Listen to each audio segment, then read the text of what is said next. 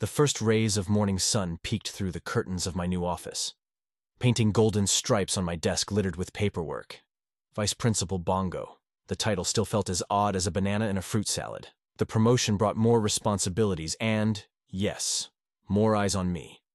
But I couldn't let it change who I was. Mr. Bongo, the teacher who believed learning should be as exciting as a jungle expedition. Today was special, our holiday assembly. The halls of Sunnydale Elementary buzzed with excitement, decorations twinkling like stars in a night sky. I adjusted my tie, a task still tricky with my orangutan fingers, and peered at the mirror. "You've got this, Bongo," I whispered to my reflection, its eyes twinkling with a hint of mischief. The assembly was in full swing when I made my way to the gymnasium. The air was filled with the scent of pine and the sound of children's laughter. My heart swelled with pride. My students had transformed the place into a winter wonderland. As I navigated through the crowd, I felt more eyes on me than usual. Just the new title, I reassured myself. I was backstage, going over my speech, when I heard a commotion.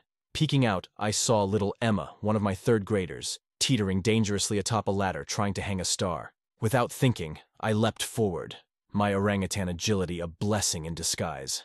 Catching her just in time, I lowered her to the ground.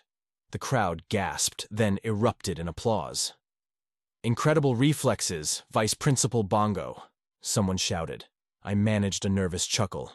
"Just keeping our students safe," I stammered, my heart racing. Backstage, the tension was palpable. The choir was preparing for their big number, and I was due to give my speech. Just as I was about to step out, a sudden power outage plunged the gym into darkness. Murmurs and whispers filled the air. Seizing the moment, I swiftly climbed the rafters to check the main power line, an orangutan's playground. In the dim emergency lights, no one noticed the vice principal's silhouette, swinging gracefully above. I located the loose wire and, with a deft twist, restored the lights. The crowd cheered as the gymnasium burst back into life. I descended just in time to see Mr. Sternly approaching, his eyes filled with questions.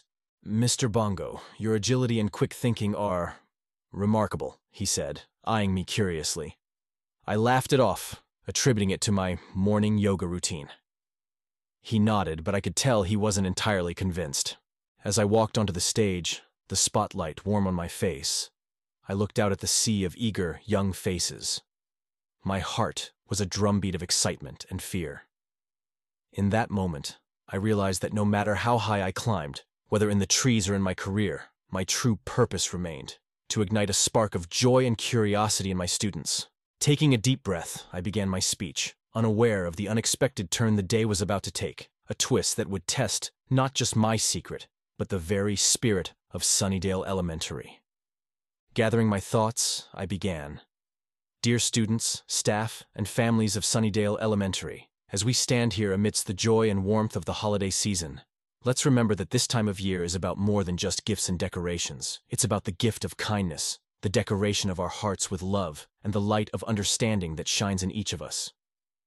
The crowd listened intently, hanging on to every word.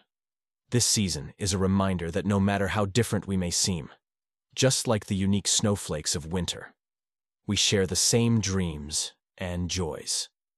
Let's celebrate our diversity, our unity, and the magical moments we create when we come together as a community. Applause filled the gymnasium, echoing like a jungle's chorus. I smiled, my heart swelling with pride. As the assembly continued with performances and carols, I felt a deep sense of belonging. I was more than Sunnydale's vice principal. I was part of a family. The assembly concluded with laughter and cheers, and as the crowd dispersed, I returned to my office, still buzzing with the day's energy. That's when I noticed it, a mysterious envelope on my desk, stark against the clutter. Curiously, I picked it up. The front bore my name, Mr. Bongo, in elegant, swirling script. My heart pounded as I opened the envelope. Inside was a Christmas card, but not just any card. The message inside sent a shiver down my spine. "Dear Mr. Bongo, your secret is safe with me, for now. But remember, the jungle isn't the only place with eyes and ears. Merry Christmas, a friend." My mind raced. Who could know about my true identity? Was it a friend, as the card claimed, or someone with less friendly intentions? The possibilities swirled in my head like a blizzard.